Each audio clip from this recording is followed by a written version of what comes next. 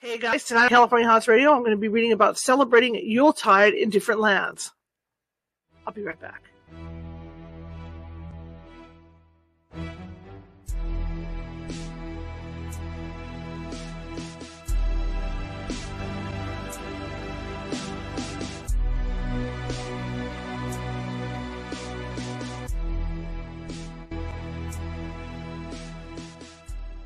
Grab your popcorn and snacks. Find a comfy spot, take a seat or lie down, and let me transport you to a place of fantasy, ghost stories, ancient legends, odd creatures, alien encounters, and other magical topics.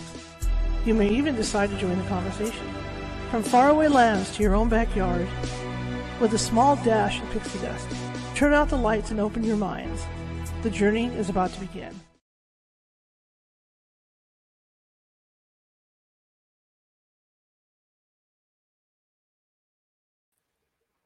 Hey, good evening, everybody. How's everybody doing the day after Christmas? It's always a letdown that Christmas comes, and then it's like you always say, it's the day after Christmas. Anyway, my name is Charlotte. I'm going to be your host for the next hour. I'm also the owner of the California Haunts Paranormal Investigations based out of Sacramento, California. We are 45 strong up and down the state, which means we can get to you.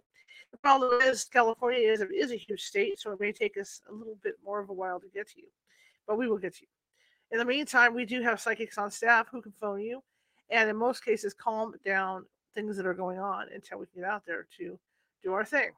I see my little internet light is on, so that means there's a lot of people online today. I just wonder what happened because that's usually indicating something big happened. So whatever it is, I'm unaware of it. Okay, just a few words today about this. Remember, you guys might remember that Friday I told Nancy that I had been having some interesting issues going on Friday. And yeah, it's all about Friday. And so tomorrow I get to go to the clinic and have my right eye checked. So I'm in the glasses, and and it's never a good thing. I can't drive at night in them. I can drive during the day, you know, with effort. I can drive during the day, but it's not comfortable really for me driving at night. So Thursday night we are scheduled to do the Theater of Lights, and we are going to do that. My producer will be my chauffeur on Thursday night, so I won't have to drive. But for the rest of the week, I'm trying to keep it toned down a little bit because it's very hard for me to see the computer screen, and to do stuff on my laptop.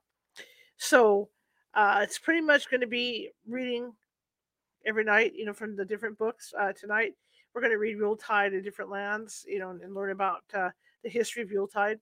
And we'll probably read from Sylvia Schultz's book tomorrow night. So we'll kind of rotate it through until Friday when Nancy Mance will be on. Either way, when I go to the doctor tomorrow, it's going to be 5 to 7 days that I cannot wear my contacts. So we're looking at mid next week sometime before I can actually use my real eyeballs again. So it's unfortunate, but it happened, and just one of those things. Just one of those things. Anyway, I want to welcome you all. If you're watching from Facebook and you like what you hear and see today, maybe you enjoy sitting in front of the fire, drinking eggnog or cocoa or whatever, and listen to someone tell stories. This is your thing, or you really like the paranormal and you've listened to the show before, but you just haven't clicked on that follow yet.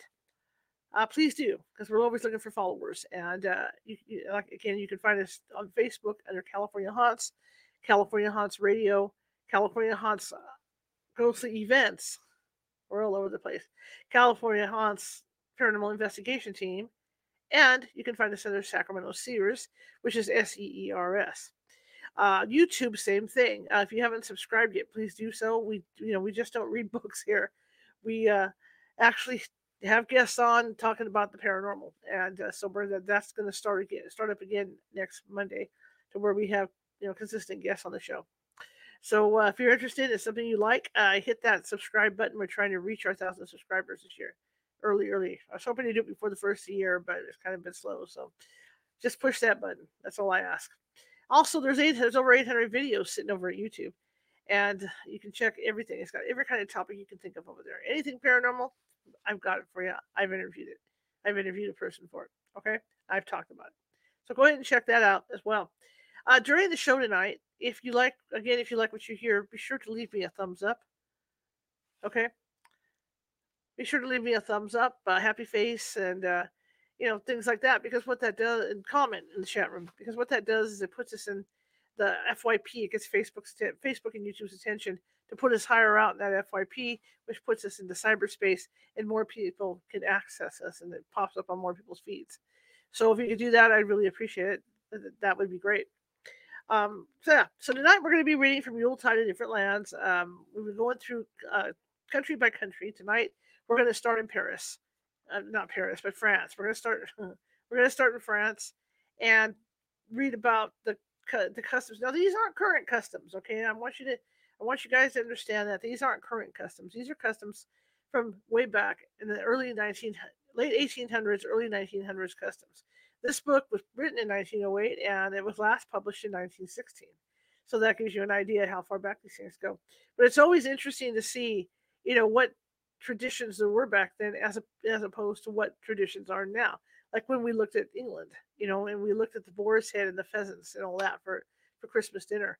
So, it's just interesting to see. Another one that got us the other day that I was discussing with some of the team members was Lapland. And Lapland, uh, from what I read in here, they had no concept for Santa. They didn't Santa Claus or Saint Nicholas. They didn't believe in any of that. But the funny thing is about Lapland is that Lapland now you can go to Lapland and visit Santa Claus.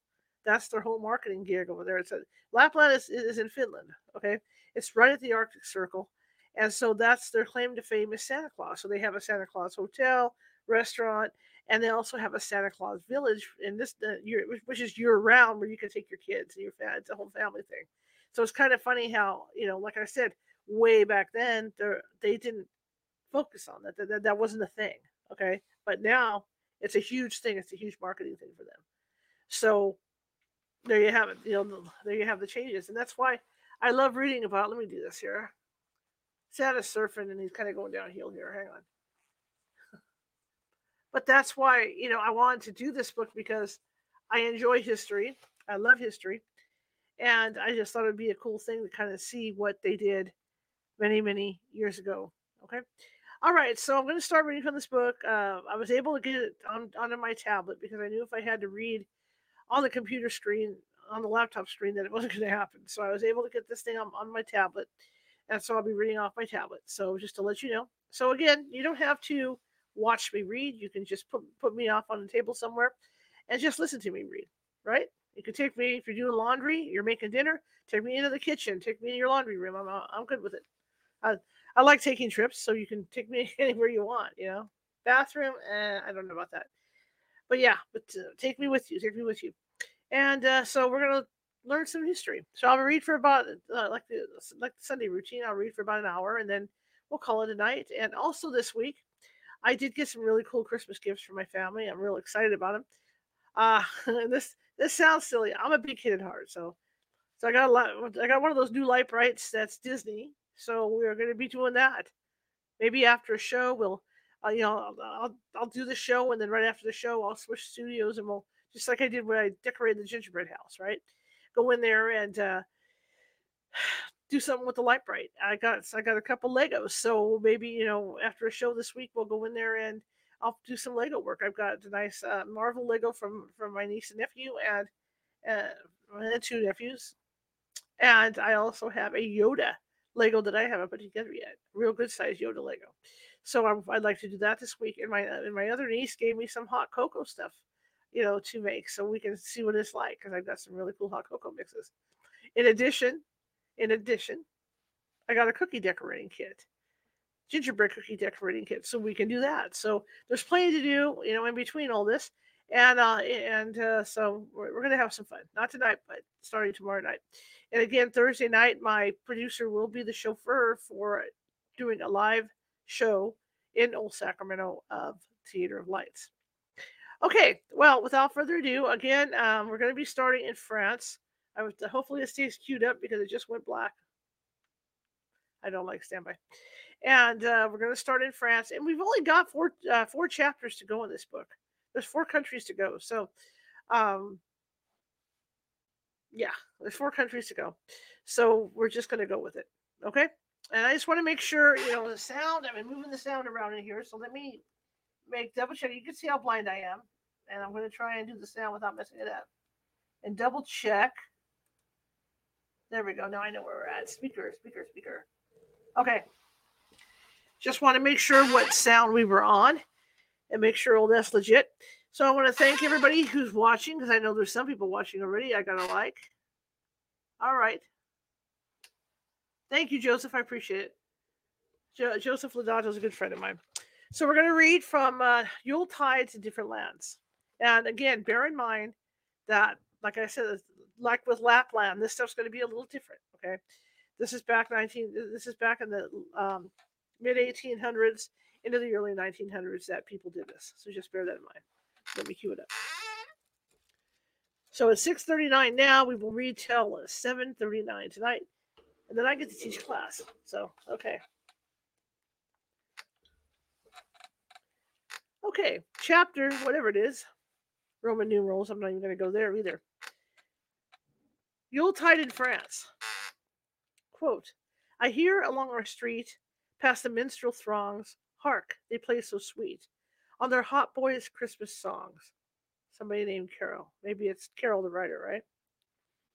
One would naturally imagine that such pleasure-loving people as the French would make much of Christmas, but instead of this we find that with them, excepting in a few provinces and places remote from cities, it is the least observed of all the holidays.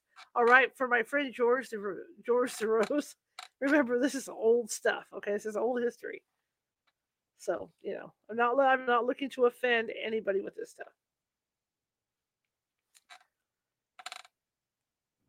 It was once a very gay season, but now Paris scarcely recognizes the day except in churches. The shops, as in most large cities, display elegant goods, pretty toys, a great variety of sweetmeats, and tastefully trimmed Christmas trees. For that wonderful tree is fast spreading over Europe, especially wherever the Anglo-Saxon and Teutonic races have settled. Confectioners offer a tempting supply of nowlets, little delicate cakes with a sugar figure of Christ on the top. Pretty boxes made of chocolate containing candy in the form of fruits, vegetables, musical instruments, and even boots and shoes, and all manner of quaint artistic sugar devices to be used as gifts or table decorations. Early in December, wooden booths and open-air stands were erected throughout the shopping districts for the sale of Christmas goods. At night, they are lighted, and through the day and evening, they are gay with shoppers. Many of the booths contain evergreens and fresh green boughs for making the arbre de now. I tried that one. I don't speak French. This is a hoop tied with bunches of green, interspersed with rosy apples, nuts, and highly colored, gaily ornamented eggshells that have been carefully blown for the purpose. Now we know where wreaths came from. The hoops are hung in sitting rooms or kitchens, but are used more in the country than in the cities.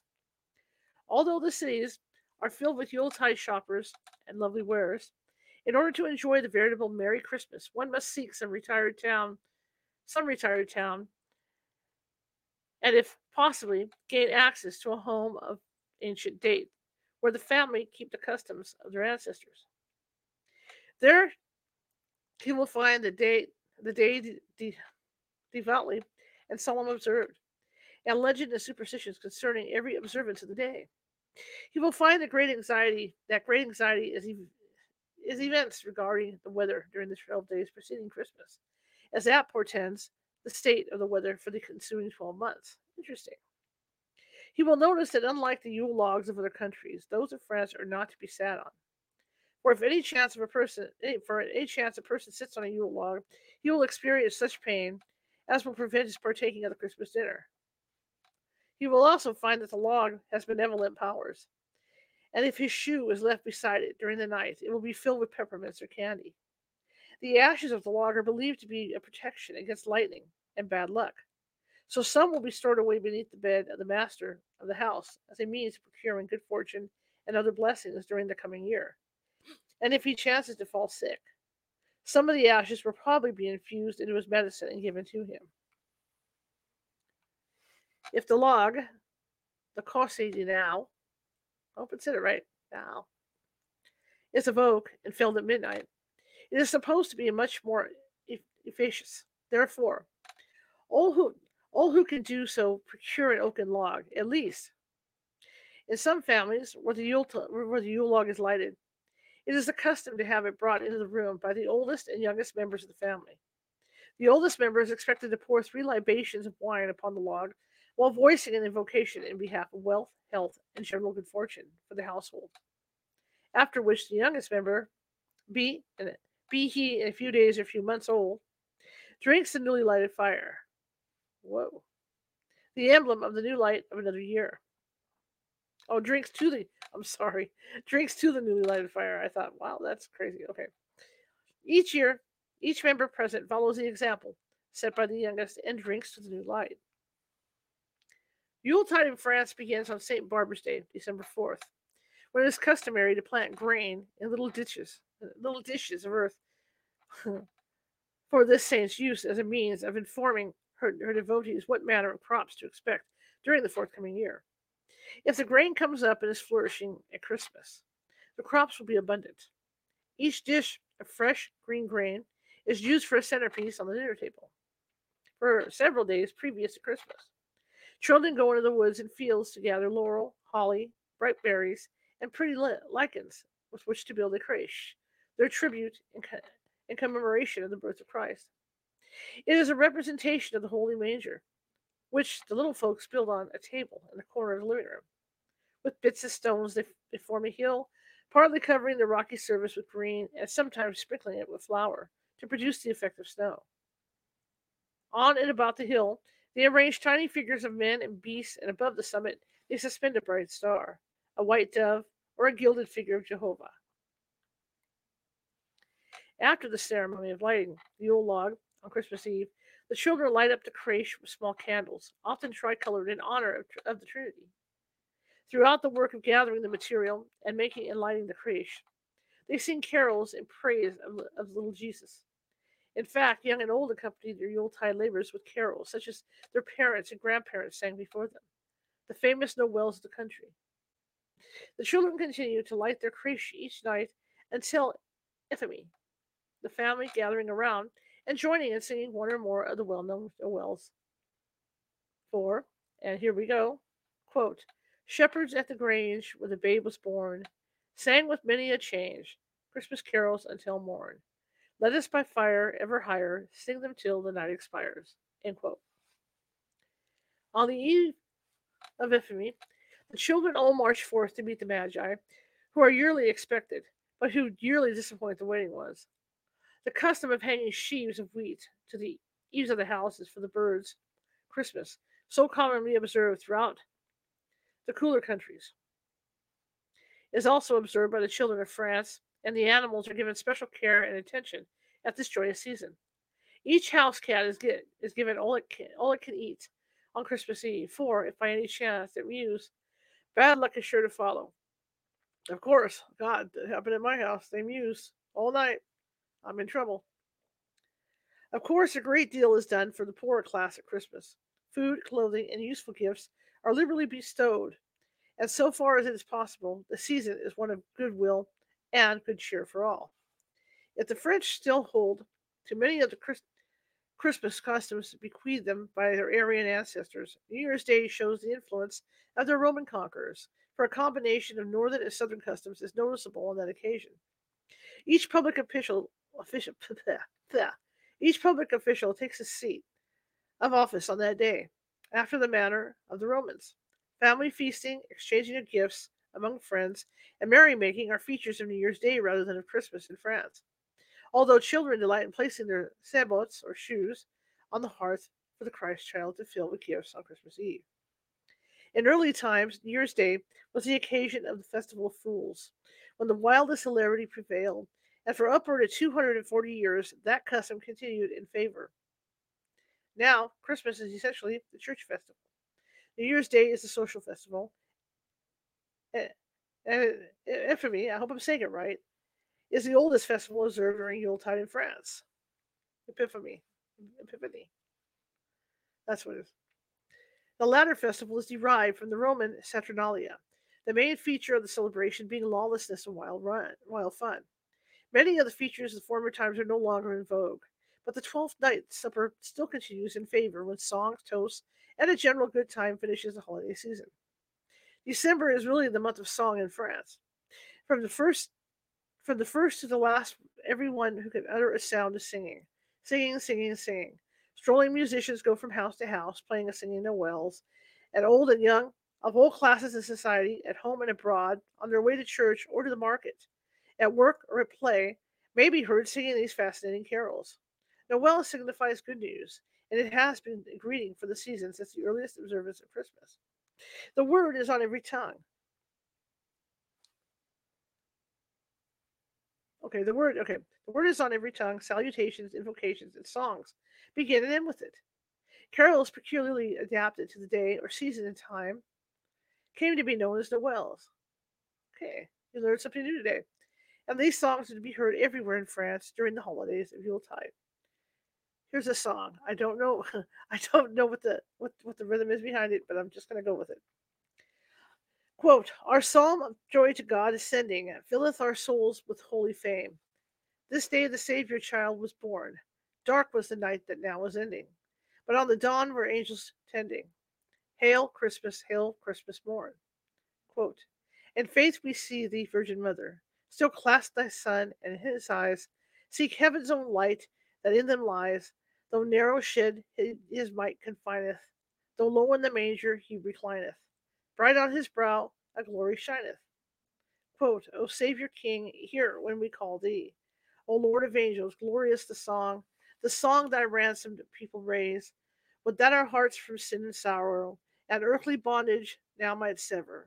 We, the Lord, reign forever and ever. End quote. All right, we're moving on to Yule-Tide in Italy.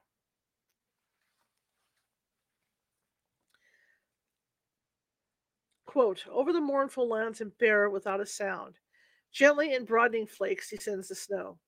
In velvet layers beneath its pallid glow, silent, immaculate, all earth is bound. That's by Edmund Diomedes. Diomedes. Italy, the land of Dante, Petrarch, Boccaccio, Raphael, Michelangelo, and a host of other shining lights in literature and art. Can we imagine any of them as a boy, watching eagerly for Christmas to arrive, saving up money for weeks to purchase some coveted dainty of the season, rushing through crowded streets on Christmas Eve to view the bambino and possibly have an opportunity to kiss its pretty bare toe? How strange it all seems, yet boys today probably do many of the same things they did that long ago during the observance of this holy season in historic, artistic Italy. In November, while flowers are yet in bloom, preparations are begun for the coming festivities. City streets and shops are crowded with Christmas shoppers, for besides all the gifts that are purchased by the Italians, there are those bought by travelers and foreign residents to be sent to loved ones at home, or to be used in their own observance of the day, which is usually after the manner of their respective countries. So shopping is lively from about the 1st of November until the New Year. The principal streets are full of carriages, the shops are full of the choicest wares, and it is to be hoped that the pocketbooks are full of money wherewith to purchase the beautiful articles displayed. During the novena, or 8 days preceding Christmas, in some provinces, shepherds go from house to house inquiring if Christmas is to be kept there. If it is, they leave a wooden spoon to mark the place, and later bring their bagpipes or some other musical instruments and play before it, singing one of the sweet nativity songs, of which the following is a favorite. Quote, forever hallowed be the night when Christ was born, for then the saints did see the holy star of morn. So Anastasius and Saint Joseph old, they did that blessed sight behold. Chorus, in which all present join. When Father, Son, and Holy Ghost unite, the man may saved be. End quotes. It is expected that those who have a principio are ready by this time to receive guests, to pray before it, and strolling musicians to sing before it. For the Principio is the principal feature of an Italian Christmas. It is made as expensive as its owner can afford, and sometimes much more so. It is a miniature representation of the birthplace of Christ, showing the Holy Family, Joseph, Mary, and the infant Jesus in the manger, or, more frequently, the manger awaiting the infant. This is a doll that is brought in later, around that each person in the room may pray before it, and is then solemnly deposited in the manger. There are angels and other figures, several inches high, carved in wood, usually sycamore. prettily colored, introduced, and arranged to represent the scene in Bethlehem, which the season commemorates. When the festivities cease, the Principio is taken apart and carefully stored away for use another year. During the novena, children go about reciting Christmas pieces, receiving money from those who gather around them to listen, and later they spend their earnings in buying eels or some other substantial delicacy of the season. The Sippo, or Yule log, is lighted at 2 o'clock the day previous to Christmas. On the kitchen hearth in the provinces where it is sufficiently cold to have a hearth, and fires are lighted in other rooms, for here, as elsewhere, fire and light are necessary adjuncts of Christmas. During the 24 hours preceding Christmas Eve, a rigid fast is observed, and there is an absence of Christmas cheer in the atmosphere, for the season is strictly a religious one rather than of a social nature, like that of northern countries. At early twilight, candles are lighted around the Principio, and the little folks recite before it some poem suitable for the occasion. Then follows the banquet, made as elaborate as possible. The menus vary. The menu varies in different parts of the country, but in every part, fish forms an important item of food. In many places, a capon stuffed with chestnuts is considered indispensable, and the family purse is often stretched to its utmost to provide this luxury. Yet rich and poor deem this one article of food absolutely necessary on this occasion. Macaroni is, of course, the ever present dish on all occasions throughout the country, and various sweetmeats are abundantly provided. Then comes the drawing of presents from the urn of fate, a custom common to many communities. As the parcels are interspersed with banks, the drawing from the urn creates much excitement, with no little disappointment among the children, who do not always understand that there will be a gift for each one, notwithstanding the blanks. I'm sorry. Okay, yeah. So I guess there's presents, and then you can draw a blank when you're reaching into this thing. That's what they're saying. There is no evergreen used in either church or home trimmings, but flowers, natural or artificial, are used instead. Soon after 9 o'clock, the people, young and old, leave their homes for some church in which the Christmas Eve services begin by 10 o'clock. Bright holly berries, sweet violets, stately chrysanthemums, and pretty olive trees be decked with oranges, such as are brought by those accustomed to having a Christmas tree, are displayed in shops and along the streets, nearly all of which are hung with bright lanterns. The people carry flaming torches to add to the general brightness of the evening, and in some cities, fireworks are set off. From their sun-worshipping Aryan ancestors, Italy derives the custom of burning the seppo, the light of light and fire, and many other customs. A few of these may be traced to Roman influence. Unfortunately, many, very many of the old customs, once so generally observed throughout Italy, are now passing out of use. During the past few years, several benevolent societies have distributed presents among the poor and needy at Christmas time, an event that is known as the Alberto di Natale, the tree of nativity. But little boys and girls of Italy do not yet know the delight of having a real Christmas tree hung with lovely gifts, such as we have in America. At sunset on Christmas Eve, the booming of cannon from the castle of St. Angelo announces the beginning of the holy season. Papal banners are displayed from the castle, and crowds wend their way through the streets towards St. Peter's, the object of everyone's desire who is so fortunate as to be in Rome this season. For there, the service is the most magnificent in the world. Every Roman Catholic church is crowded on Holy Night with men, women, and children, anxious to see the procession of church officials in their beautiful robes who carry the bambino about the church for the worshippers to behold and kiss its robes or its toe. The larger the church, the more beautiful the sight generally, although to a Protestant beholder, the smaller churches, with their enforced simplicity, often prove more satisfactory to the spirit of worship. But whether the officials are clothed in scarlet robes, ermine capes, or purple cassocks, and the walls covered with silken hangings of gold and crimson, with thousands of wax tapers lighted, and the real flowers adoring the altar and organ pipes, whether the Madonna on the left of the altar is attired in the satin and gleaming with precious jewels, and the Principio on the right is a marvel of elegance, with the bambino wrapped in gold and silver tissue studded with jewels, or whether all is of a humble, simple character. The devout watch eagerly for the appearance of the babe to be laid in the manger, when the midnight bells peal forth the glad tidings of his birth. In each church, the organ sounds its joyous accompaniment to the sweet voices of the choir, which sings the which sings which sings. I'll leave it at that. The music is in itself a rare treat to listeners, as it's always the very best that can be procured. At 2 o'clock on the very Christmas morning, the shepherd's hymn is chanted, and at 5 o'clock, the first high mass is held. The first high mass. In some of the larger churches, solemn vespers are held Christmas afternoon, when the holy cradle is carried out among the audience. At St. Peter's, it is required that all men present shall wear dress suits, and that the women be clothed in black, which offsets the brilliancy of the robes worn by the church officials. For even the guards on duty are in elegant red and white uniforms.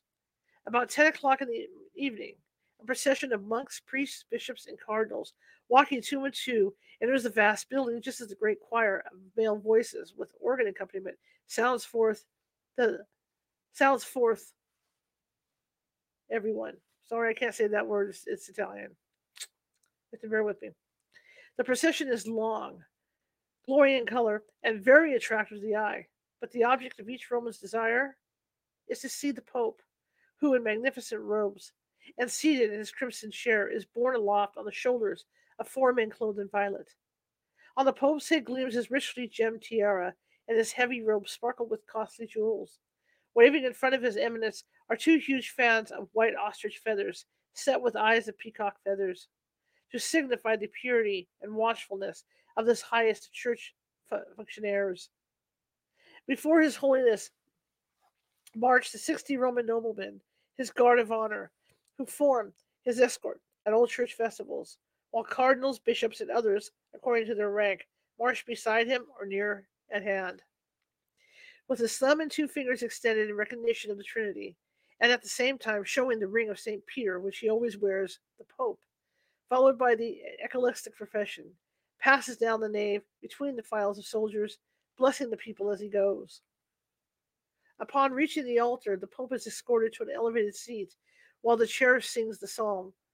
While the choir, the chair, while the choir sings the psalm of canon of Saint Angelo, the citadel of Rome, which was built in the time of Emperor Hadrian, booms forth, and every Roman Catholic bows his head in prayer, wheresoever he may be.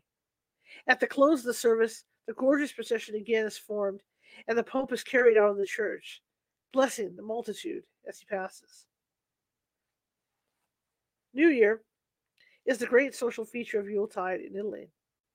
Visits and some presents are exchanged among friends. Dinner parties, receptions, and feasts of all kinds are in order. But all interest centers in the church observance until Epiphany, or Befana, as Italians term it. When children hang up their stockings, creeple boxes are exchanged, and people indulge in home pleasures to some extent. The wild hilarity of Saturnalia festivities of former times is fast dying out. For the growth of cities and towns has not proved conducive to such observances, and only in the smaller places is anything of the sort observed. Yuletide in Italy at the present day is principally a church festival. Remember, this was back in the mid 1800s to the early 1900s. The eve of Christmas, 1901. See, cometh the yearly feast, the wondrous holy night, worthy of sacred hymn and solemn rite. No harbingers of joy the olden message sing, nor gifts of peace to waiting mortals bring. Alone the thronging hosts of evil men I hear, and see the anxious brow and falling tear. The age will bear no yoke, forgets the God above, nor duteous payment yields to parents' love. Suspicious discord rends the peaceful state in twain, and busy murder follows in her train. Gone are the loyal faith, the rites revered of old, reigns but a blind and cruel lust of gold.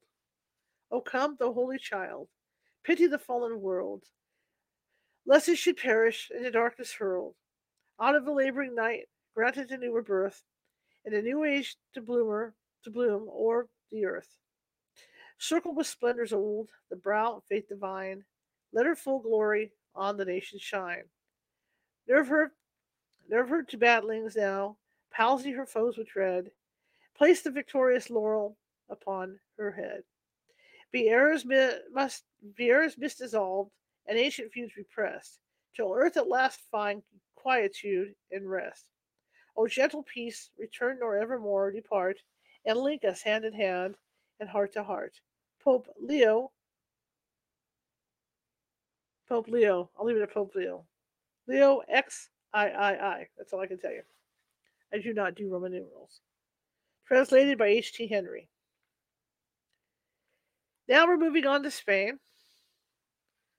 Yuletide in Spain. I'm going to have a quick drink of water here. We shall continue with Yuletide in Spain. And yes, I will WD-40 my chair tomorrow, I promise.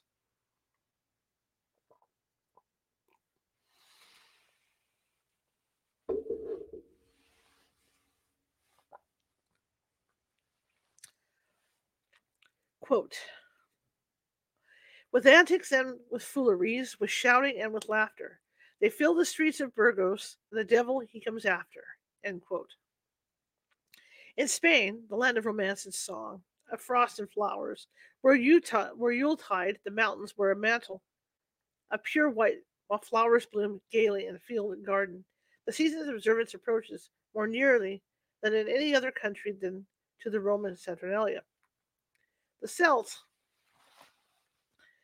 who taught the Spaniards the love of ballads and song, left some traces of the sun worshippers' traditions, but very few in comparison with those of European countries. Spain is a land apparently out of line with Wooden's travel and influence, where one looks in vain for the mysterious mistletoe, the pretty holly, and the joyful Christmas tree. The season is rigidly observed in churches, but otherwise it loses its spirit of devotion in that of wild revelry. Music, mirth, and hilarity are the leading features of the occasion, and home and family pleasures are secondary affairs. Of course, the customs vary in different provinces, some of which still cling to primitive forms of observances, while others are fast adopting those of foreign residents and becoming continental in style. But everywhere, throughout the land, Christmas is a day of days, the great church festival observed by all. La Noche Buena, or Good Night, preceding Christmas, finds the shops, at least I can speak Spanish, finds the shops gay with sweets and fancy goods suitable for holiday wear, but not with the pretty gifts such as circulate from home to home in northern countries. For here, gifts are not generally exchanged. Doctors, ministers, and landlords receive their yearly gifts of turkeys, cakes, and produce from their dependents. But the love of presenting dainty Christmas gifts has not reached the land of the three seas, the Cid, Cervantes, and Columbus. Do you know what you would probably do if you were a dark-cheeked Spanish lad named Miguel, or a bright-eyed, light-hearted Spanish maiden named Dolores? If you were Miguel, you would don your black jacket and brown trousers, knot your gayest kerchief around your neck, and walk with your guitar in hand. You would hasten forth to enjoy the fun that prevails in every street and every town in Spain on Christmas Eve, or, as it's known there, the Noche Buena. If you were pretty Dolores, you would surely wear your red or yellow skirt, or else of striped red and yellow, your best embroidered velvet jacket, handed down from mother to daughter, and a wonderful sample of the handiwork that once made the country famous, your numerous necklaces and other ornaments. You would carefully braid your heavy dark tresses and bedeck your shapely head with bright flowers. Then, excuse me, with your pandereta or tambourine in hand, pandereta, you too would join the merry throng that filled the air with mirthful songs and music on Noche Buena. For remember, quote, this is the eve of Christmas, no sleep from now till morn, end quote. The air is full of the spirit of unrest. Castanets click joyously, tambourines jingle their silvery strains, while guitars and other musical instruments help to swell the babble of sound preceding the hour of the midnight mass. Quote, at 12 will a child be born. End quote. And if you have not already done some especially good deed to some fellow mortal, you will hasten to clear your conscience by such an act before the bells announce the hour of its birth. As the stars appear in the heavens, tiny oil lamps are lighted in every house, and among all devout Roman Catholics, the image of the Virgin is illuminated with a taper. The streets, which in many cities are brilliantly lighted with electricity, are crowded with turkeys awaiting purchasers. They are great fat birds that will have been brought in from the country, and together with quacking ducks and cooing pigeons, help to swell the sounds that fill the clear, balmy air. Streets and marketplaces are crowded with livestock, while every other available spot is piled high with delicious fruit, golden oranges, sober hued dates, and indispensable olives, and scattered among these are cheeses of all shapes and kinds, sweetmeats of all sorts, the choice candies that are brought from various provinces, and quaint pigskins of wine. No wonder everyone who can do so hurries forth into the street on Noche Buena. If you are not tempted to stop and gaze at these appetizing exhibits, you will pass quickly onto the bright lighted booths devoted to toys. Oh, what a feast for young eyes! Here yours will surely light on some coveted treasure. It may be an ordinary toy, a drum, a horn, or it may be a holy manger, shepherds, the wise men, or even the Star of the East. It's hard to keep one's purse closed among such a surfeit of tempting articles, and everywhere money flows freely from hand to hand, although the Spanish are usually very frugal. As the bells clang out the hour of midnight, you will hurry to join the throng wending its way to the nearest church, where priests, in their gorgeous robes, some of them worn only on this occasion, and precious with rare embroidery and valuable jewels, perform the midnight or cock-crow mass, and where the choir and the priest chant a sweet Christmas hymn together. What if it's late when the service ends? Christmas Eve without dancing is not to be thought of in Spain. So you go forth to find a group of gypsy dancers who are always on hand to participate in this great festival. Or you watch the graceful Spanish maiden in her fluffy skirts of lace, with her deep pointed bodice and bright flower in her coal black hair beside the tall comb, and her exquisitely shaped arms adorned with heavy bracelets. Quote, "Oh, what magnificent eyes! What exquisite long lashes!" End quote. You exclaim to yourself. See her poise an instant, with the grace of a sylph, one slippered foot just touching the floor, then click, click, sound of the castanets, as they have sounded for upwards of 2,000 years, and are likely to do for 2,000 more. For their inspiring click seems necessary to move Spanish feet and give grace to the uplifted arms. At first, she may favor you with the energetic fandango or the butterfly like bolero, but on Christmas Eve, the jota is a universal favorite. It is danced and sung to music which has been brought down to the present time unwritten, and to which was passed from mouth to mouth through many generations. Translated, the words do read, quote, "Of Jesus the Nativity is celebrated everywhere. Everywhere reigns contentment, everywhere reigns pleasure." Unquote.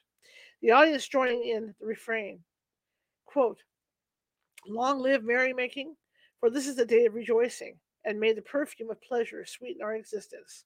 End quote. It will probably be late in the morning before the singing, dancing, and thoughtless crowd turns homeward to rest. And although it is certainly a crowd intoxicated with pleasure, it is never that in condition from liquor. There are three masses on Christmas Day, and all devout Catholics attend one of them at least, if not all. In some places, nativity plays are given on Christmas Eve or else on Christmas Day. They are long performances, but never tedious to the audiences, because the scenes appeal to them with the force of absolute realism. On Christmas morning, the postmen, telegraph boys, and employees of various vocations present to their employers and others little leaflets containing a verse appropriate to the day, or the single sentence with the single sentence: "A happy Christmas," expecting to receive in return a Christmas box filled with goodies of some kind.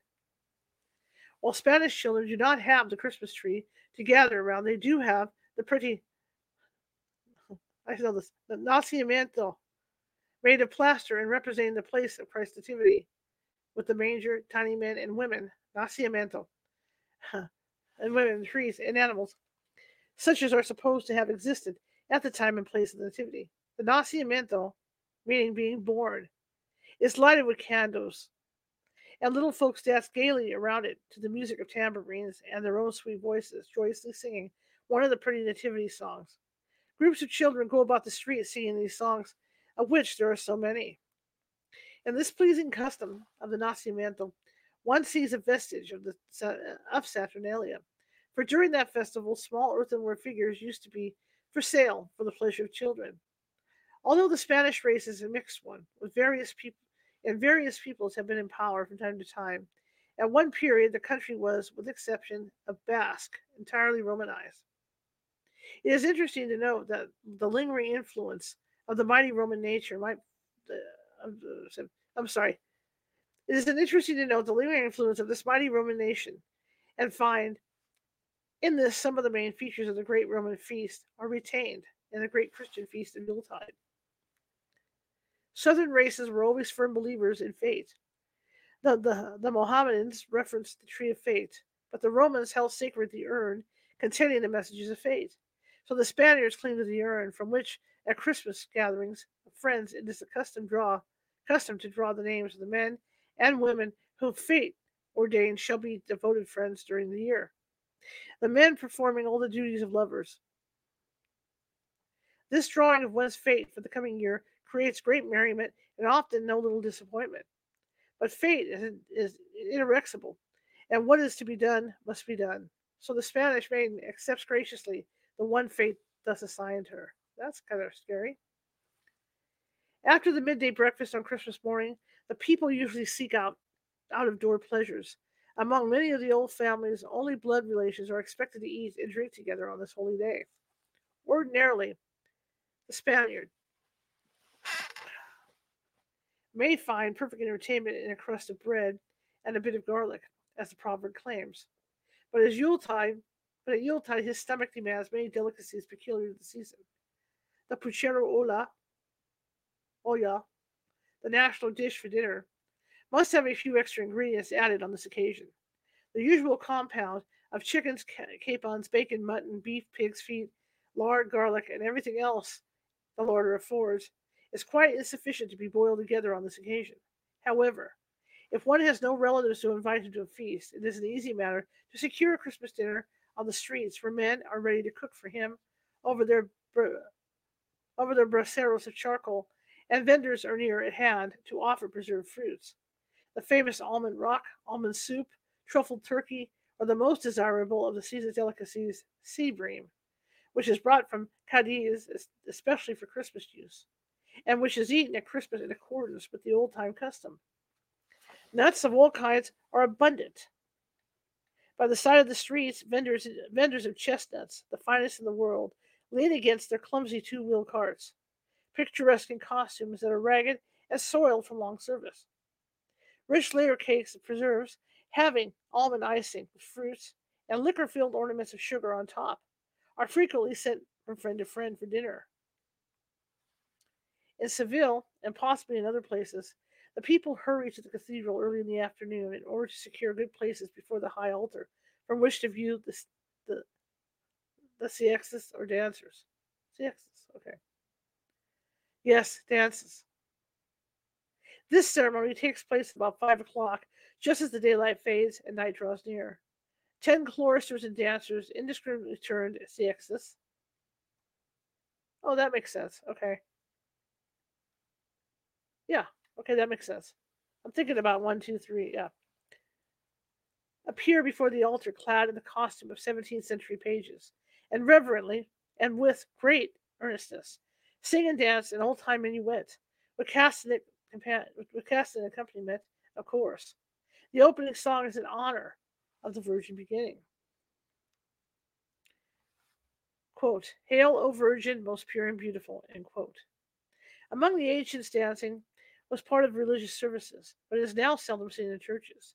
This Christmas dance, given in a beautiful cathedral just at the close of day, is a very impressive ceremony and forms a fitting close to the Spanish Christmas. which is so largely made up of customs peculiar to ancient and modern races. In every part of Spain, song and dance form an important part of the festivities of Yuletide, which last 2 weeks, although the laboring class observe but 2 days of pleasure. At the palace, the king holds a reception on New Year's, not for the public generally, but for the diplomats and grandees. The higher circles of society observe New Year as a time of exchanging calls and visiting, feasting and merrymaking.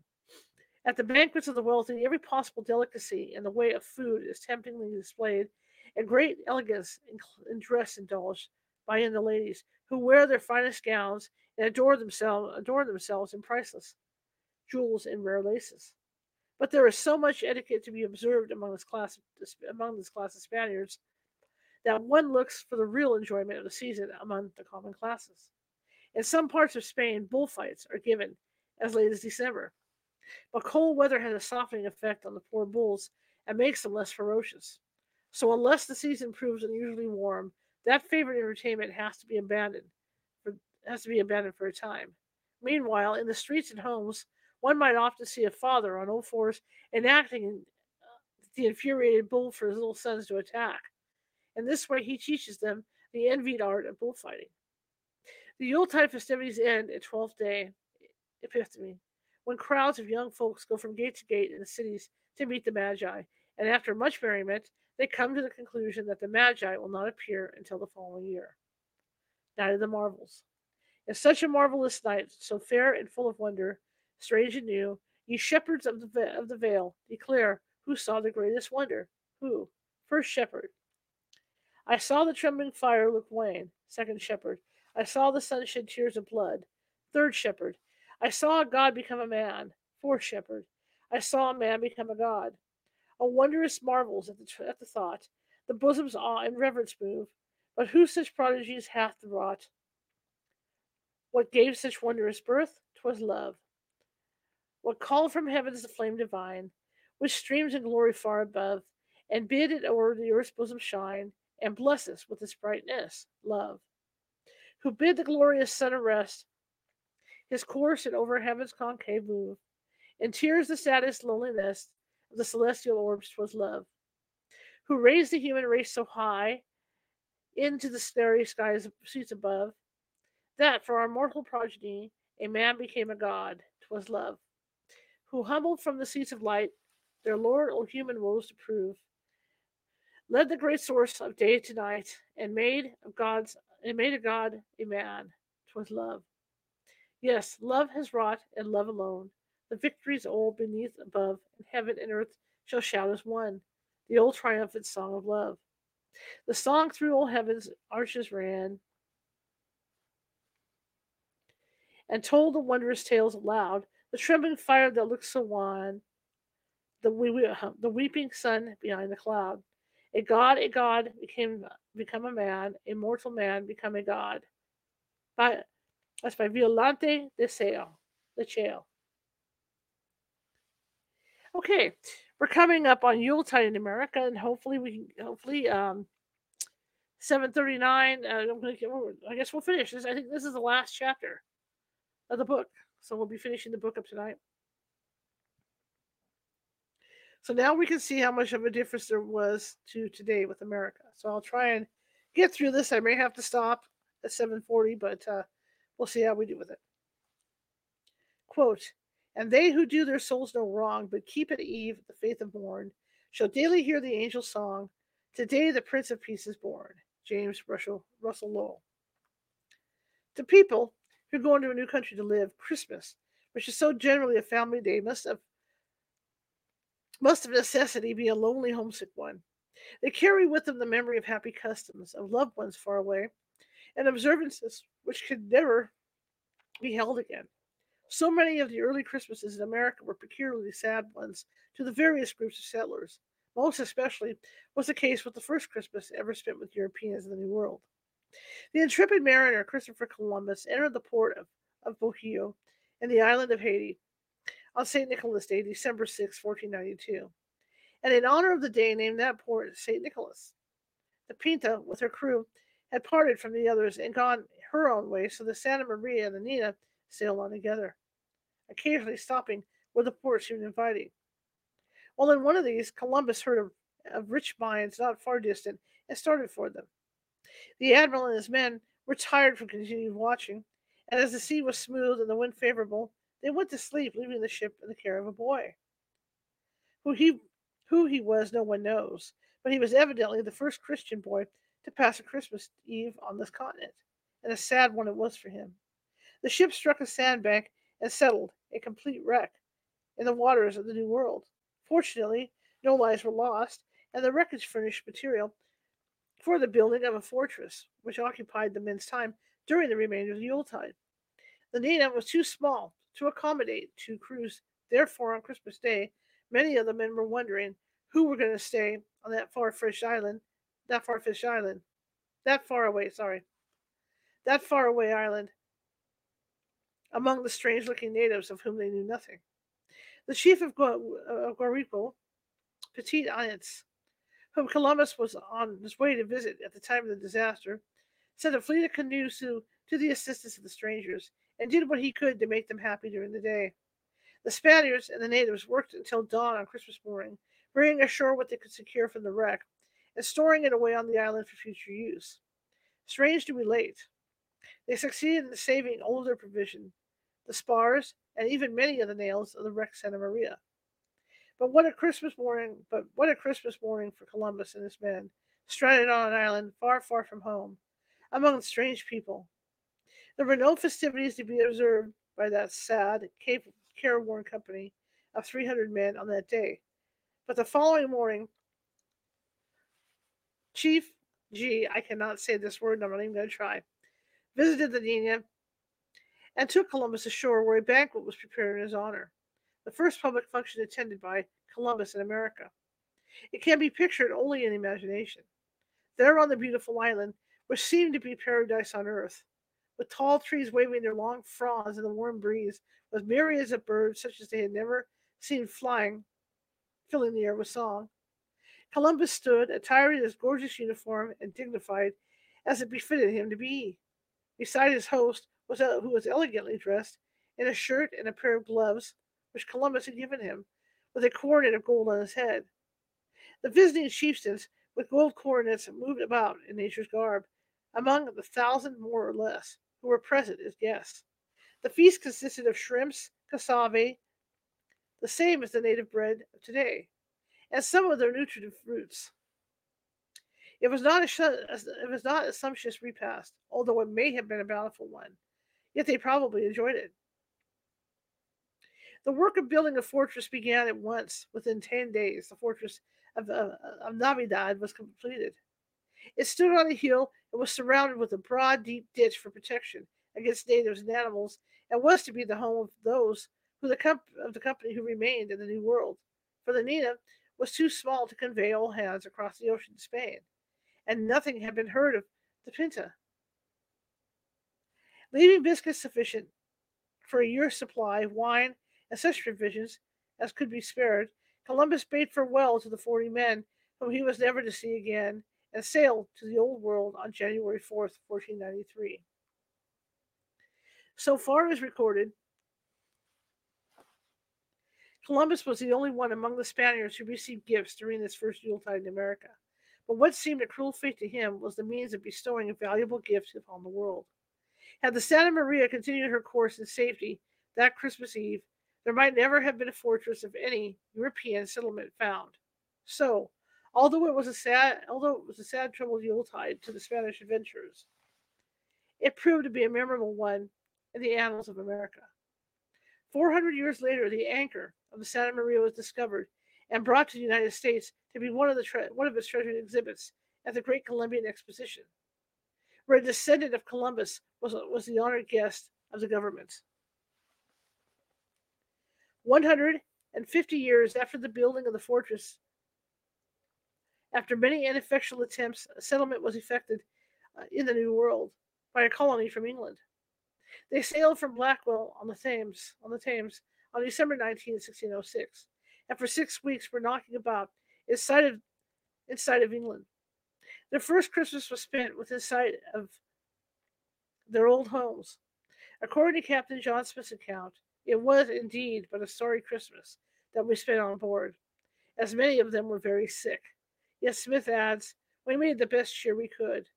The colonists landed and solemnly founded Jamestown on May 13, 1607. That year, Yuletide was spent by Captain Smith among the Powhatan Indians, by whom he was taken captive. This colony consisted of men only. No genuine Christian Christmas observance could take place without women and children, and no women arrived until 1609, and then only 20 came. But after the 90 young women arrived in 1619, supplied to planters for 100 pounds of tobacco each, and a cargo of 20 slaves had landed to help with the work. There may have been an attempt at keeping Christmas, although there is no record of the fact. Now, okay, let's remember this was written in the 1900s, so I don't want anybody getting their panties in a bunch over all this, okay? Because we're talking about slaves, we're talking about things like that. All right, so just don't turn me into Facebook or YouTube or anything like that. But I mean, this is how it was back in those days. So let's just chill about that. And after years, prosperity smiled. And after years, there were okay. Here we go. At this season, there was usually a raid made upon the Indians. Okay, Native Americans. Okay, we'll call it that. All right, just remember the terms aren't going to be the same, you guys. Okay, there was usually a raid made upon the Native Americans. Smith's last expedition against them was at Christmas time when, as he records in his journal, the extreme wind, rain, frost, and snow caused us to keep Christmas among the salvages, where we were never more merry nor fed on more plenty of good oysters, fish, flesh, wild fowl, and good bread, nor never had better fires in England. And after years, prosperity smiled on the land of the Jamestown settlers. Amidst the peace and plenty that followed the earlier years of strife and poverty, the Virginians became noted for their hospitality and lavish observance of Yule-Tide. It was the happy homecoming for daughters, sons, uncles, aunts, and cousins of the first, second, and even the third degree. For whoever was of the name and lineage, whether rich or poor, was welcome at this annual ingathering of the family. Every house was filled to overflowing. Great hickory fires were lighted on the open hearths. The rooms were brilliantly lighted with candles and profusely trimmed with greens. From doors and ceilings were hung sprigs of the mysterious mistletoe, for, quote, "O'er the lover I'll shake the berried mistletoe, that he may long remember Christmas," end quote, was thought of merry maidens as they decorated their homes. Was the thought of merry maidens. Christmas brought carriage loads of guests to these old-time homes to partake in the good cheer and enjoy weeks of fun and frolic indoors or out. For many days before Christmas arrived, colored cooks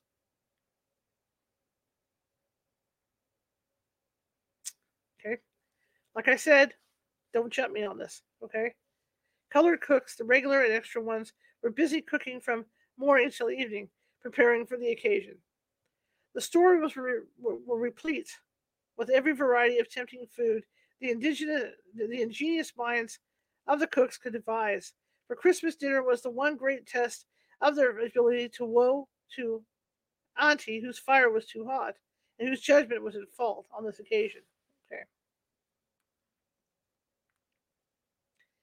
Okay, so here's where it gets. Okay, I'm going to try.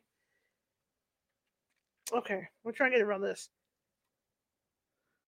To all of them, Christmas was a season of peace and plenty, plenty, and merriment.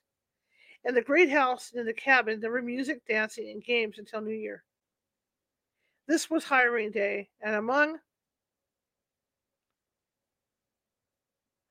the African Americans, joy was turned to sadness as a way to work on distant plantations. Sadness as fathers, brothers, and lovers were taken away to work on distant plantations. Okay, okay, I'm getting uncomfortable. For those who hired extra help through the year, were often extremely cruel in their treatment of the slaves. Right? Remember, 1900s guys, don't shoot the messenger.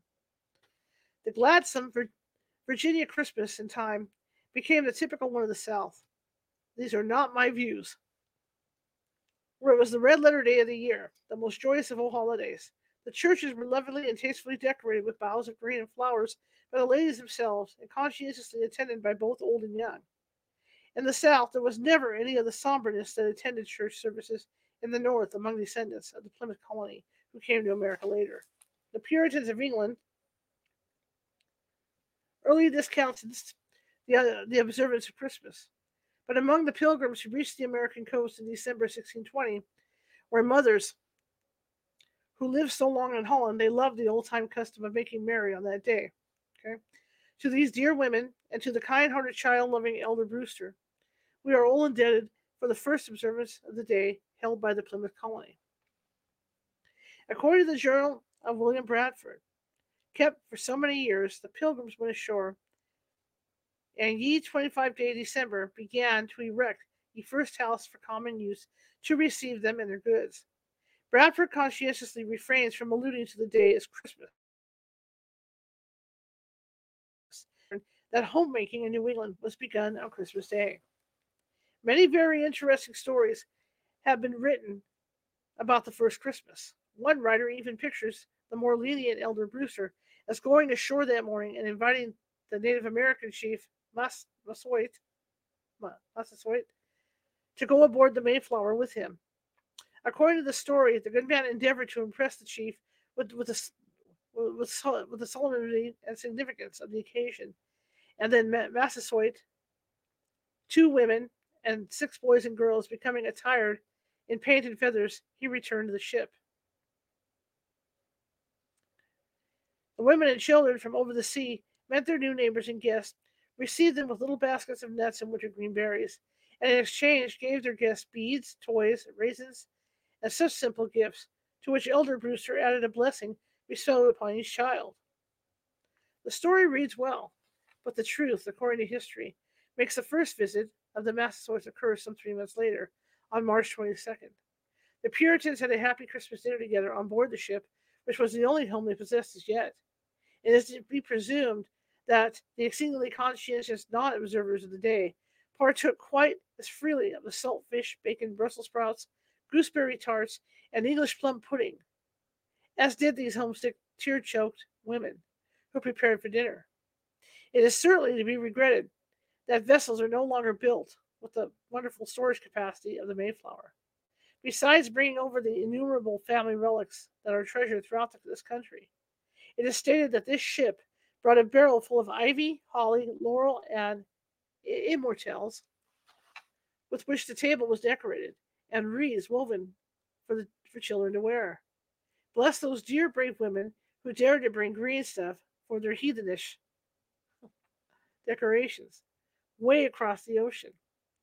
Let us add a few extra sprays of green with Christmas in memory of them.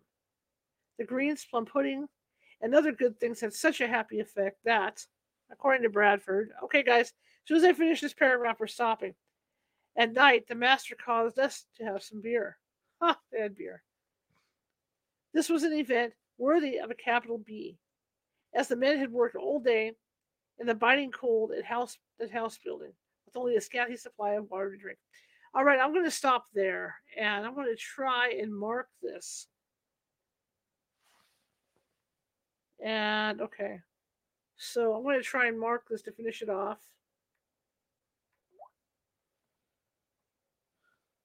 So I bookmarked the page. See if I can, hang on a second. Let's see if I can do something here. I'm going to try and put a highlight on it so I know where we left off. Hang on. So I can find this again because, okay. So I know where I'm at. So I'm going to try and somehow.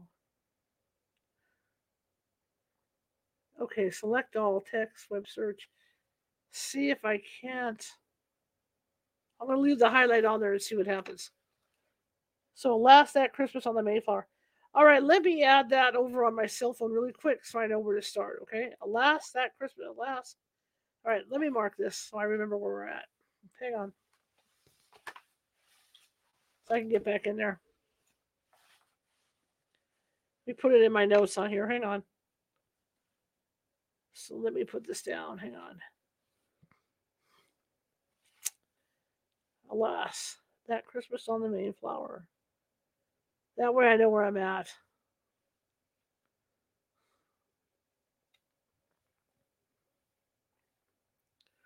Okay.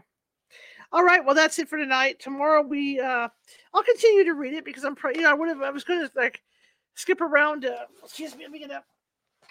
Skip around every other day on this book, but since that's the last chapter, I think that's the last chapter. What we got in the chat room? Hello, how we doing? Since that's the last chapter of the book, I'm just gonna start with that tomorrow. Happy New Year to you too. Happy New Year to everybody. Merry Christmas, Happy New Year. Like I said, since that's the last chapter of this book, I'll just go ahead and start with that because we've only got probably maybe 5 or 10 minutes more to read out of that book, and then that's the end. And then we'll go back to our spooky, scary story book by Sylvia Schultz. And then what's interesting is I was looking through just Googling ghost stories, and these books, you guys can find these books too if you're interested in reading them. It's the Gutenberg Project. And the Gutenberg Project is a bunch of people that have taken old time books like this that are out of copyright and they've translated them because a lot of them are in foreign languages and they've done translations so that you can read them online and they transcribe them. So that's where I'm getting this book, and I'm going to be reading. There's quite a bit of ghost stories books within this Gutenberg thing. So I'm going to be reading books out of the Gutenberg, including, not to mention Anna Maria Manalo's new book, where we're going to be reading from current authors as well. But I'm going to be reading a lot of stuff out of this Gutenberg project. So it's kind of neat. It's kind of like an endless thing for me to read out of. So anyway, tomorrow I will be back at 6:30 p.m. Pacific, reading from this particular book to finish it off, and then we'll get back into Sylvia Schultz's book of spooky Christmas and Winter Tales. And then possibly tomorrow, and I think tomorrow night, maybe we'll mess around with the light bright a little bit, or we'll mess around and put a Lego together. How's that sound? Okay? So we'll do that as well. After the show, after I get off at 7:30 tomorrow, I'll just pop over to the other studio and we'll power it all back up again and go for another hour or so. Anyway, I want to thank you all for coming tonight. I really appreciate it. Everybody that is in the chat room, I appreciate each and every one of you. I want to thank you for coming and sticking with me all year. And if you're new here, welcome, welcome, welcome. Always happy to have you. But I will see you tomorrow at 6:30 p.m. Pacific.